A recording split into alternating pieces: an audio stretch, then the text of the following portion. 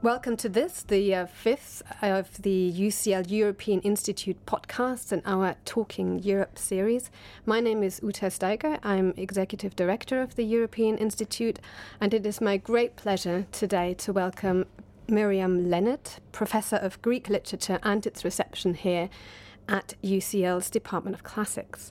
Today, we are here to discuss a special issue of a journal, Classical Philology, which appeared earlier this year and focuses on Hannah Arendt and the ancients. Miriam edited the volume, but she also wrote the preface and an article on Arendt's revolutionary antiquity, an outcome, I'm very pleased to say, from a conference that the European Institute co-sponsored in late 2015. So welcome, Miriam. It's a real pleasure to have you here. Thank you very much, Uta. It's a great pleasure to be here. Hannah Arendt and the ancients, then. Possibly a very brief situating. Hannah Arendt lived through the first 3/4 of the 20th century and really was what you could call a political thinker of modernity. Her work covered topics of revolution, of totalitarianism, of the now well-known phrase banality of evil. You could say, as her 1958 book had it not exactly unambitiously, she was interested in the human condition as a whole. And yet, of course, while thinking through modernity in this way, Arendt made pervasive references to Greek antiquity in her work. And of course, it's now precisely this relationship that the collection of articles that you have brought out illuminates so wonderfully. And I think, as you put it in the preface, Miriam, it says Arendt's encounter with the ancients holds the key to understanding some of the most urgent ethical, political and aesthetic questions of our times. So with that, I mean, the real question is, to start us off, why Hannah Arendt? What drew you personally to her work? Thank you for that introduction and for situating Arendt in relation to some of the themes in my work and her talking a bit about her relevance to modernity. And I think that may be probably where I started, that in my reading around my interest, she was a name that came up very frequently. She's an inspiration, as you said, for a lot of the thinkers who I'd already been working on, and in particular of very contemporary thinkers, people like Judith Butler or figures who were talking precisely about questions of political organisation today. And how that related back to my interests is that I've for a long time been interested in how questions of classical antiquity have been used as a source of inspiration for talking about the problems of modernity, generally speaking, but with a particular focus on questions of politics. And I started my work in this area by looking at post-war French philosophy and the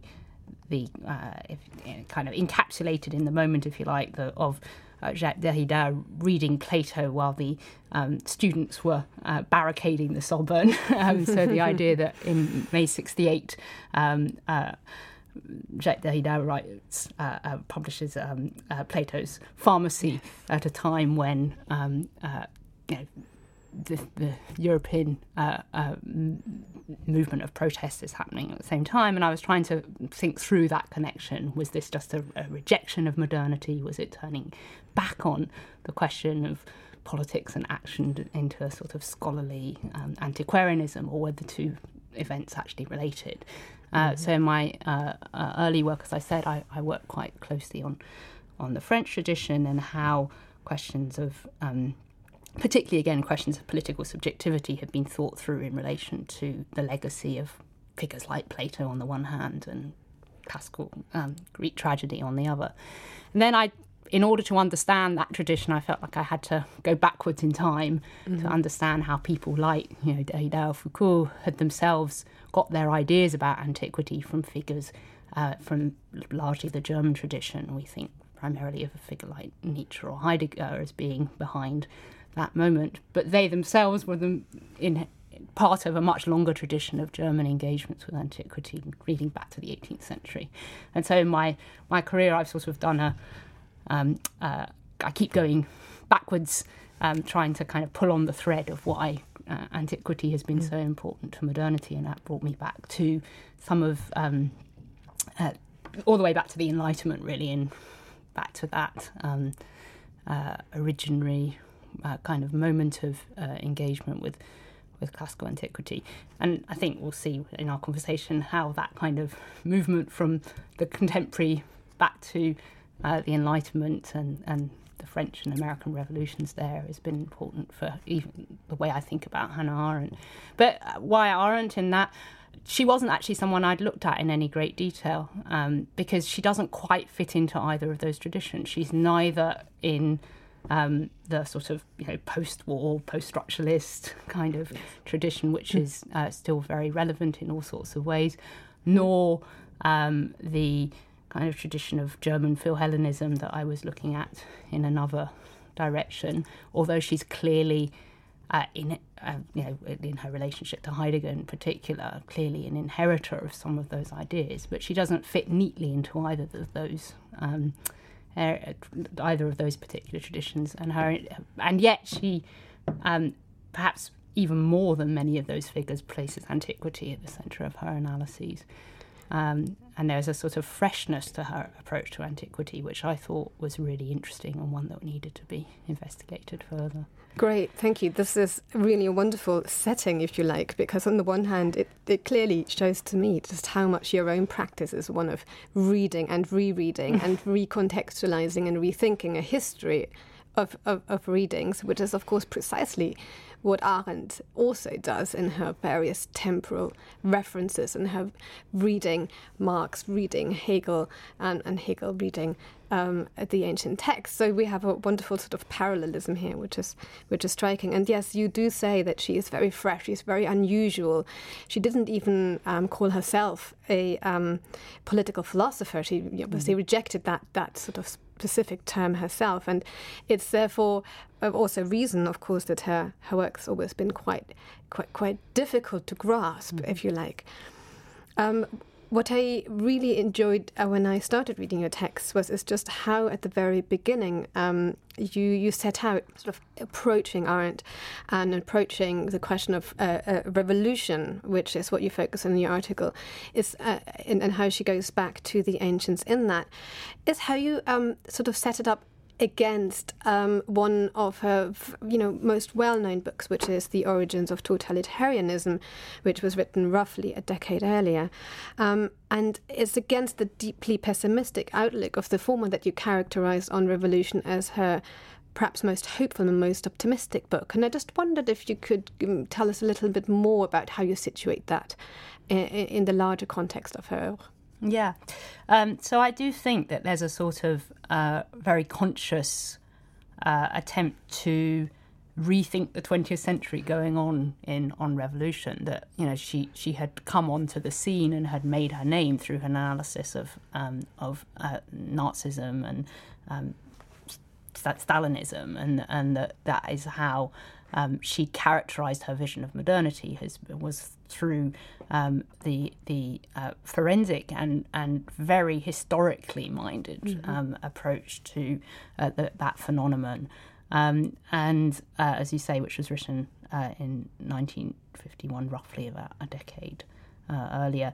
And in the intervening years, interestingly, she wrote her other magnum opus, which is the Human Condition, which you referenced in the introduction, which is a much more philosophical, one might say, or abstract, less historical study, which is related in all sorts of ways to her discussion of totalitarianism, but goes off in a different direction. In particular, does something different with antiquity, becomes much more central to her interests there. So many of the kind of political concepts that she begins to analyse in The Human Condition lead her in a different direction, I think, from the kind of historical analysis that she engages in The Origins of Totalitarianism, and in particular her discussion of action there, the way in which the notion of action becomes central to her political agenda, I think then finds a new kind of historical situation in her analysis of the phenomenon of revolution. And that's not to say that I think that the On Revolution is a wholly optimistic book. It's a very critical book. It's like everything that Arendt writes. It's not an easy book, and it's not a book which simply celebrates a phenomenon. Karl Jaspers actually called it a tragic book, and I think there, as I mentioned somewhere, I think we can see that partly as a reference to some of the things she says about tragedy in the book, but in particular to the conclusion, which is rather strange for this book, that she ends with an analysis of Oedipus at Colonus, Sophocles' last play, and which wouldn't be necessarily what one would think of when one was thinking of an analysis of 20th century revolution.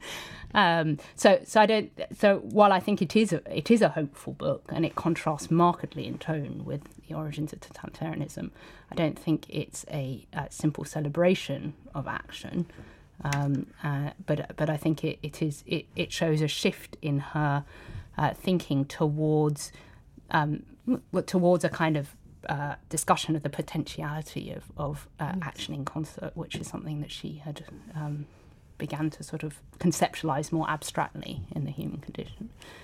You talk about history and the sort of historical approach, and I think in interesting ways, On Revolution gives us a good way in here to talk about the relationship between past and present and ancient and modern, in the sense that she really draws up a framework with different temporal references. Greek antiquity, the American and the French revolutions of the late 18th century, and then obviously the modernity of Arendt's 20th century. I just wonder if you could expand a little more on exactly that relationship that she begins to draw up between the ancient and the sort of the revolutionary epoch and her own. Mm-hmm. Well, I think it's one of the things that's most disconcerting about the book in a way, because it's meant to be a book about what she calls the physiognomy of the 20th century. And as I say, that is very much related to, in terms of who she represented at the time, would be very much related to her analysis of totalitarianism, which was sort of the quintessential modern phenomenon that she was associated with. And one of the interesting things there is that in The Origins of Totalitarianism, she really talks about a kind of break. She sees the advent of Nazism as really creating a complete rupture in terms of tradition. And it's really at the moment, at that point, that she talks about, a complete inability to see a continuity, to think about the kind of tradition as a continuity. Interestingly, on Revolution, she seems to be able to. I don't think she goes back on that. I still think that she thinks there is a marked caesura or a marked break.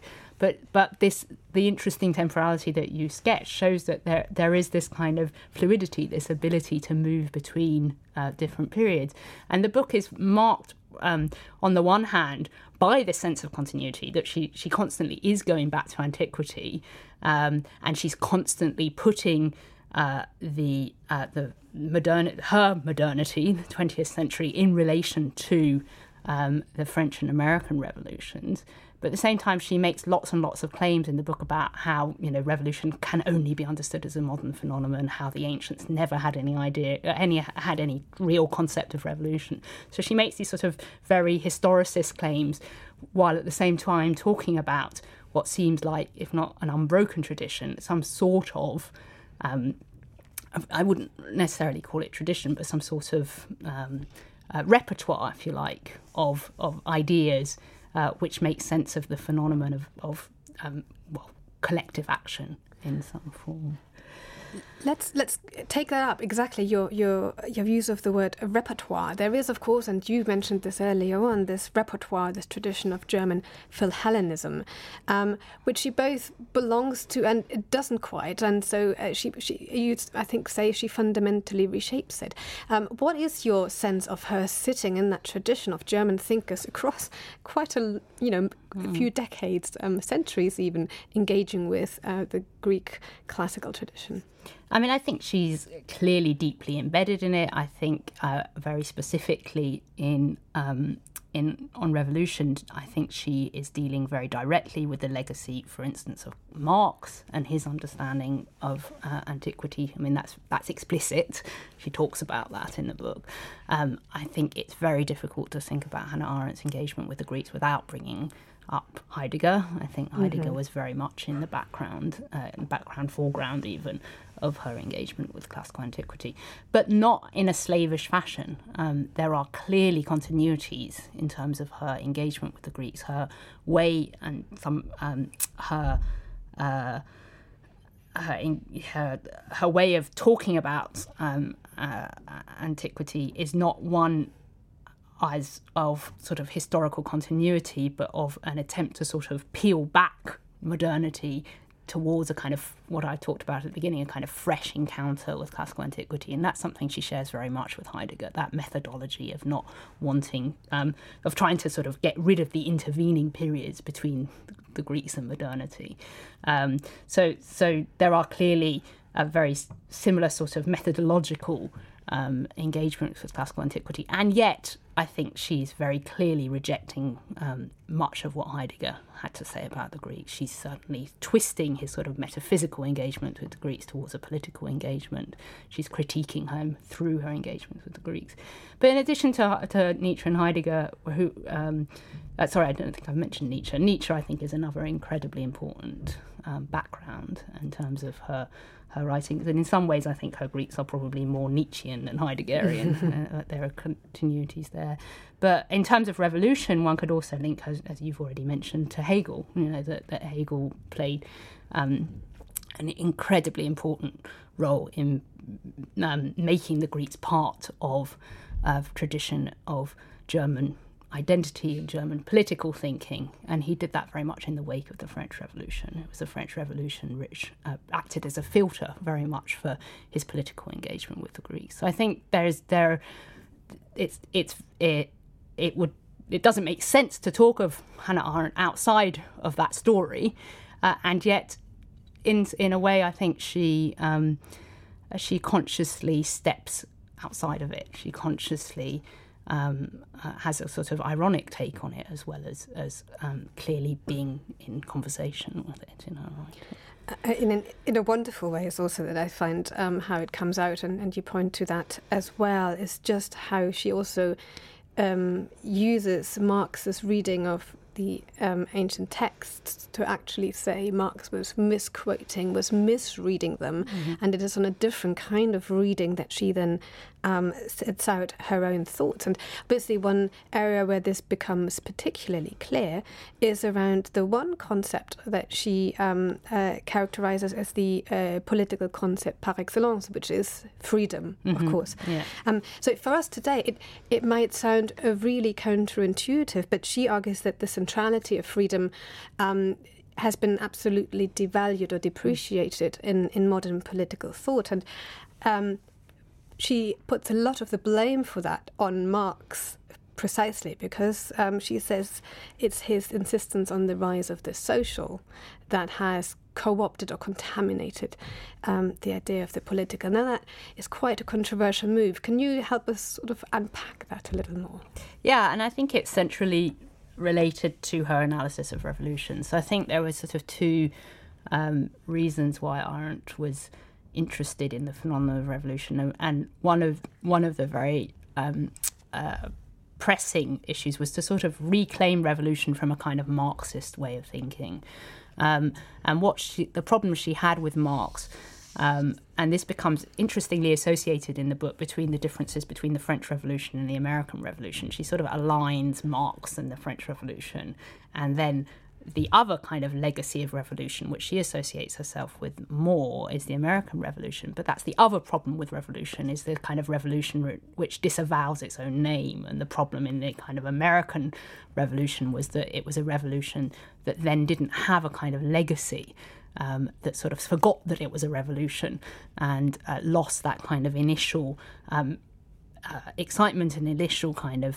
form of freedom. So she's critical of the sort of kind of American legacy of revolution, which sort of forgets that it is a revolution on the one hand, and then she's critical of the Marxist tradition of revolution, which, as you say, replaces what she sees as the kind of political ends of revolution with what she calls the social ends of revolution. And what she means by that is, by saying that revolutions are about freedom, what Arendt means is that revolutions are about kind of allowing citizens to perform properly, what she calls properly political acts, whereas the Marxist legacy of revolution made those, or kind of contaminated those political acts with economic ends.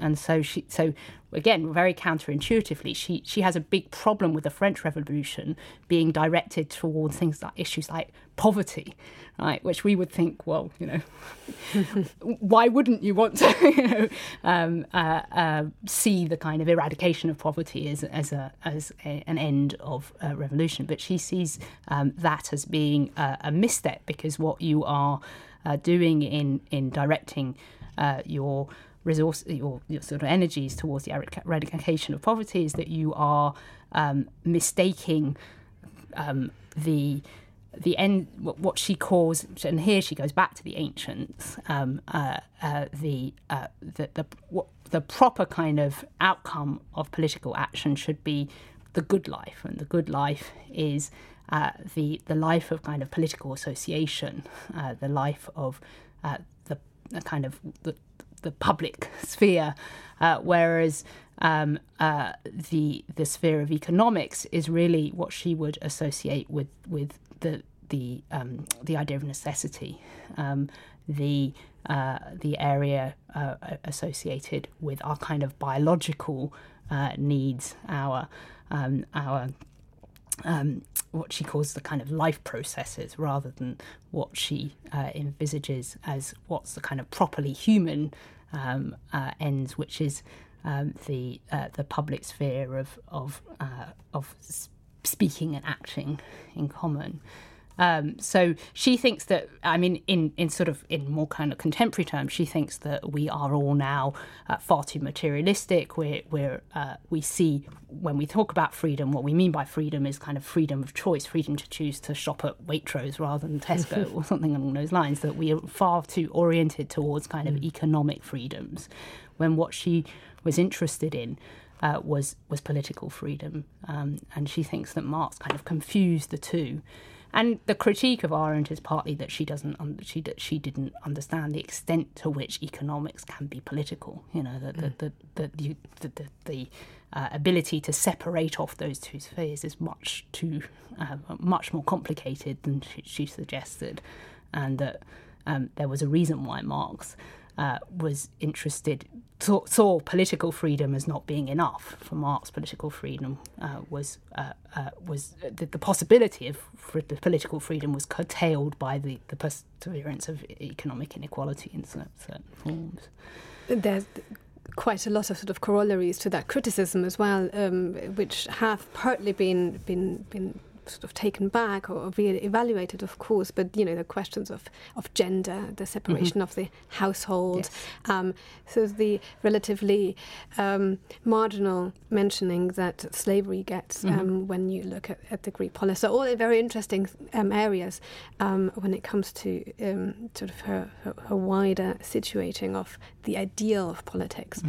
What is quite striking, I think, in this, and you mentioned the public sphere, the sort of outgoing, the appearing in public activities that for her politics is about, is just to what extent she really does cast this, and particularly on revolution, in a very clear theatrical language, a tragic vocabulary. So she talks about revolution in terms of a new story that appears, that has never been told before.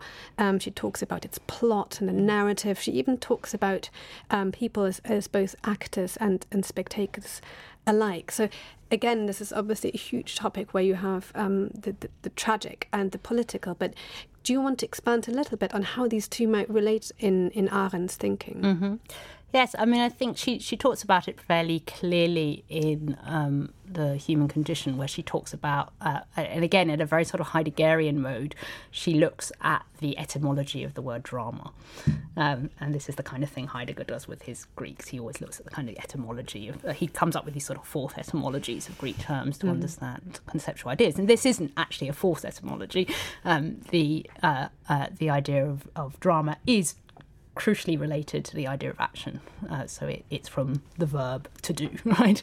Yes. And so when Hannah Arendt is talking, I think it's in the chapter on work, when she's talking about art, she says that drama is the political art par excellence, because drama is the sort of encoding of action. And I think that gives us a sense of why she's interested in tragedy, so she could have gone down the comic line. She doesn't actually preclude comedy when she discusses it in The Human Condition, but in her actual work she seems to take tragedy much more as again, which is has a long legacy in, for instance, in Hegelian thinking, to go back to tragedy as a kind of political metaphor. So I think that's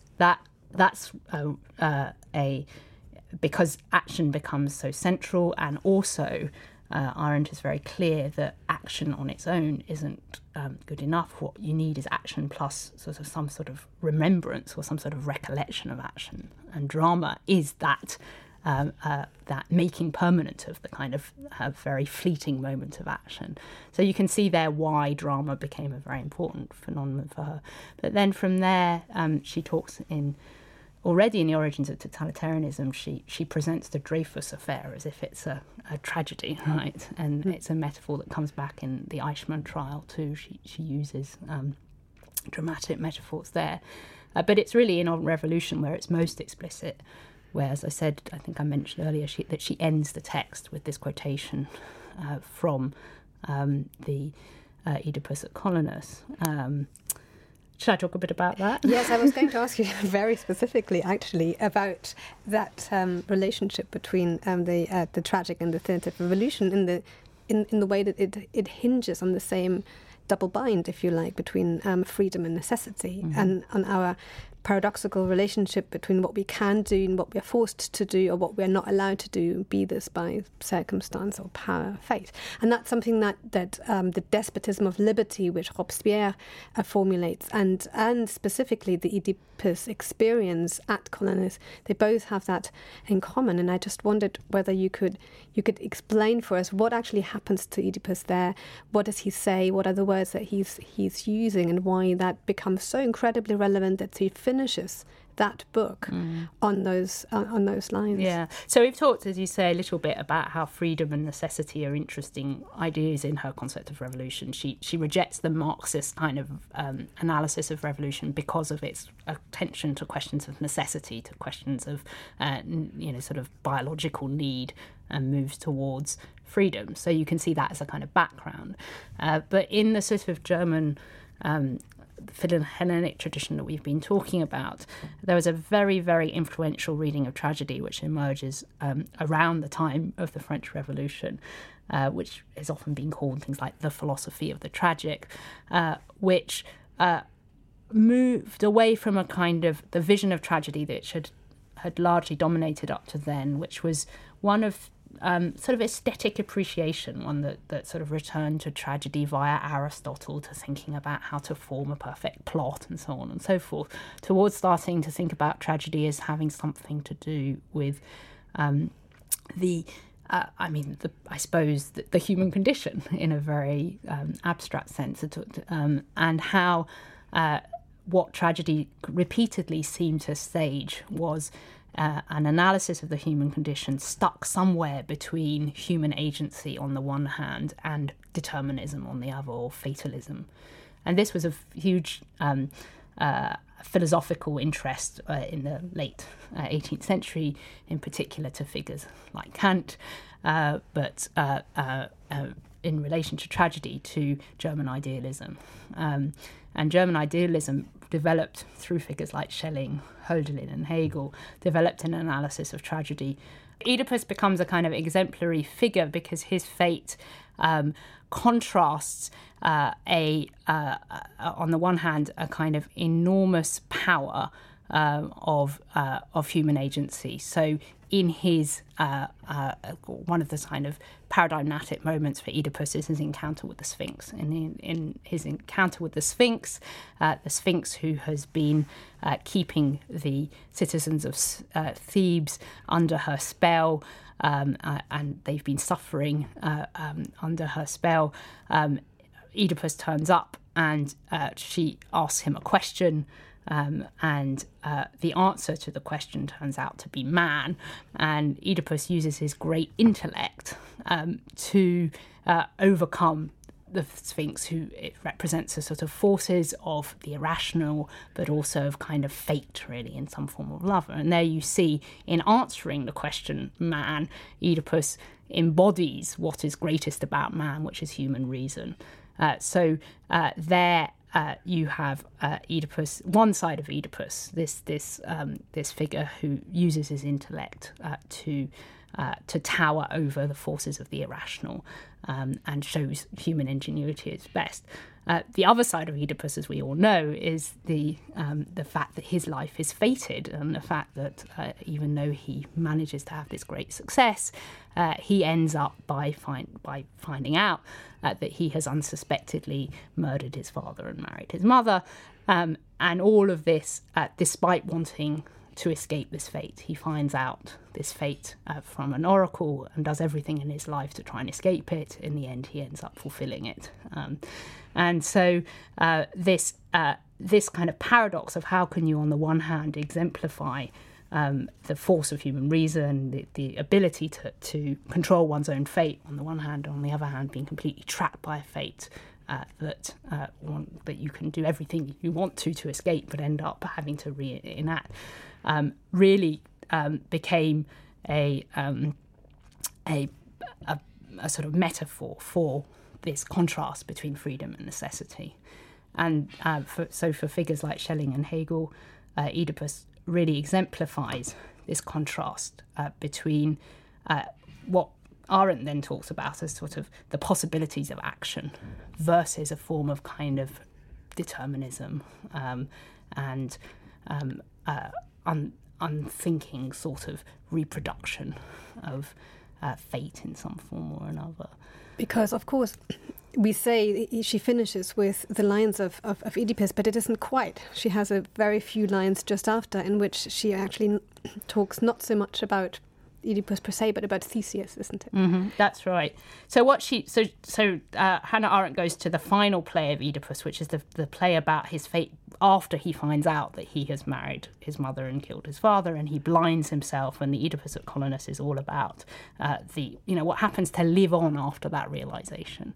And there's this very famous moment in that play where the chorus narrate the Oedipus's fate, and they come up with what's called the wisdom of Silenus, which is the idea it's best never to be born.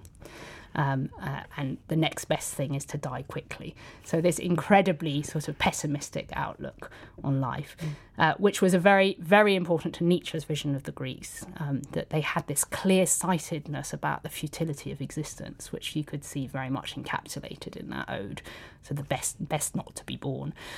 So Arendt goes to that and says, how is it that a poet can, on the one hand, tell us that, tell us that the kind of the encapsulation of what it is to be human is to have this futile existence where it's better never to be born, and on the other hand, in the same play, have this figure of Theseus, who's the ruler in Athens, who decides to bring in Oedipus as an outcast. It's the kind of moment of political asylum, basically. He decides to adopt Oedipus, knowing everything he knows about him, not unknowingly. He takes in this figure, this outcast, and sort of co-opts him into the city. And so that bringing Oedipus back into the community that Theseus embodies, for Arendt, is the antidote to the futility of existence, the possibility of living in common, the possibility of being part of a kind of political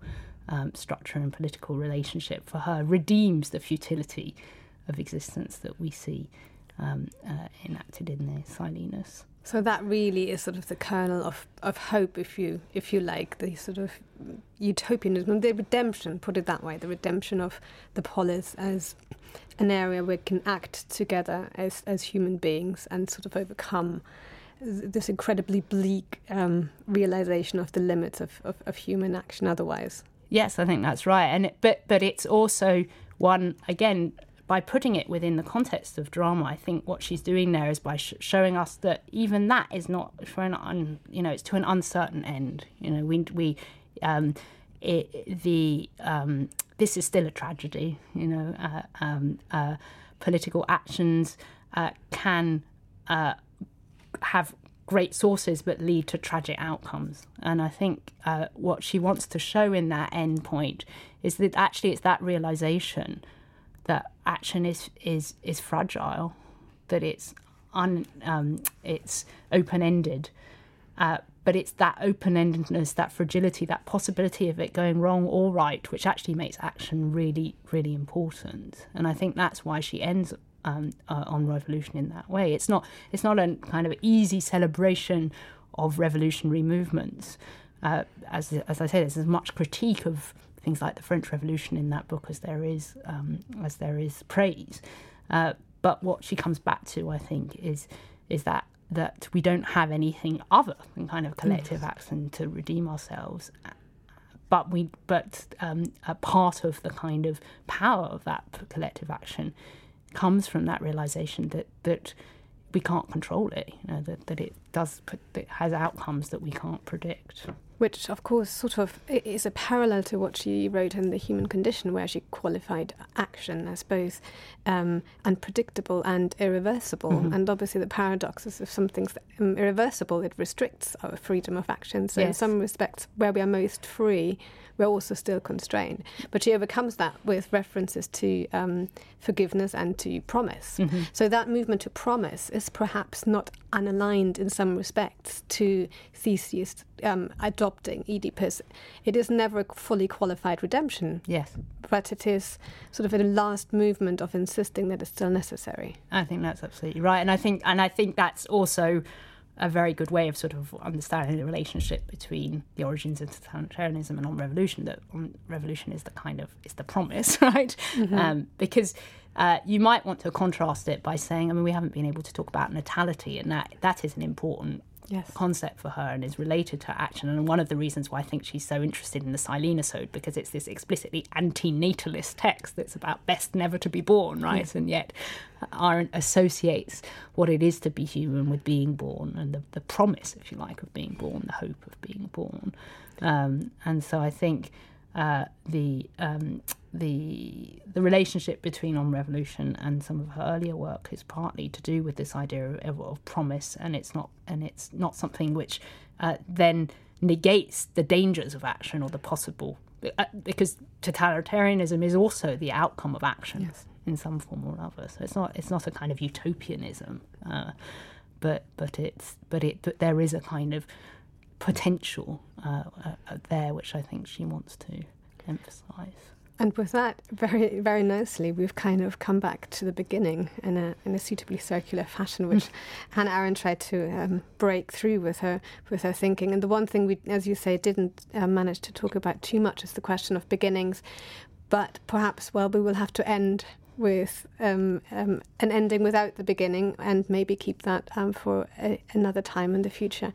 Thank you so much, Miriam, for a wonderful conversation. It's been absolutely wonderful to talk you through all those different areas of your work, and thank you for being with us. Thank you very much indeed.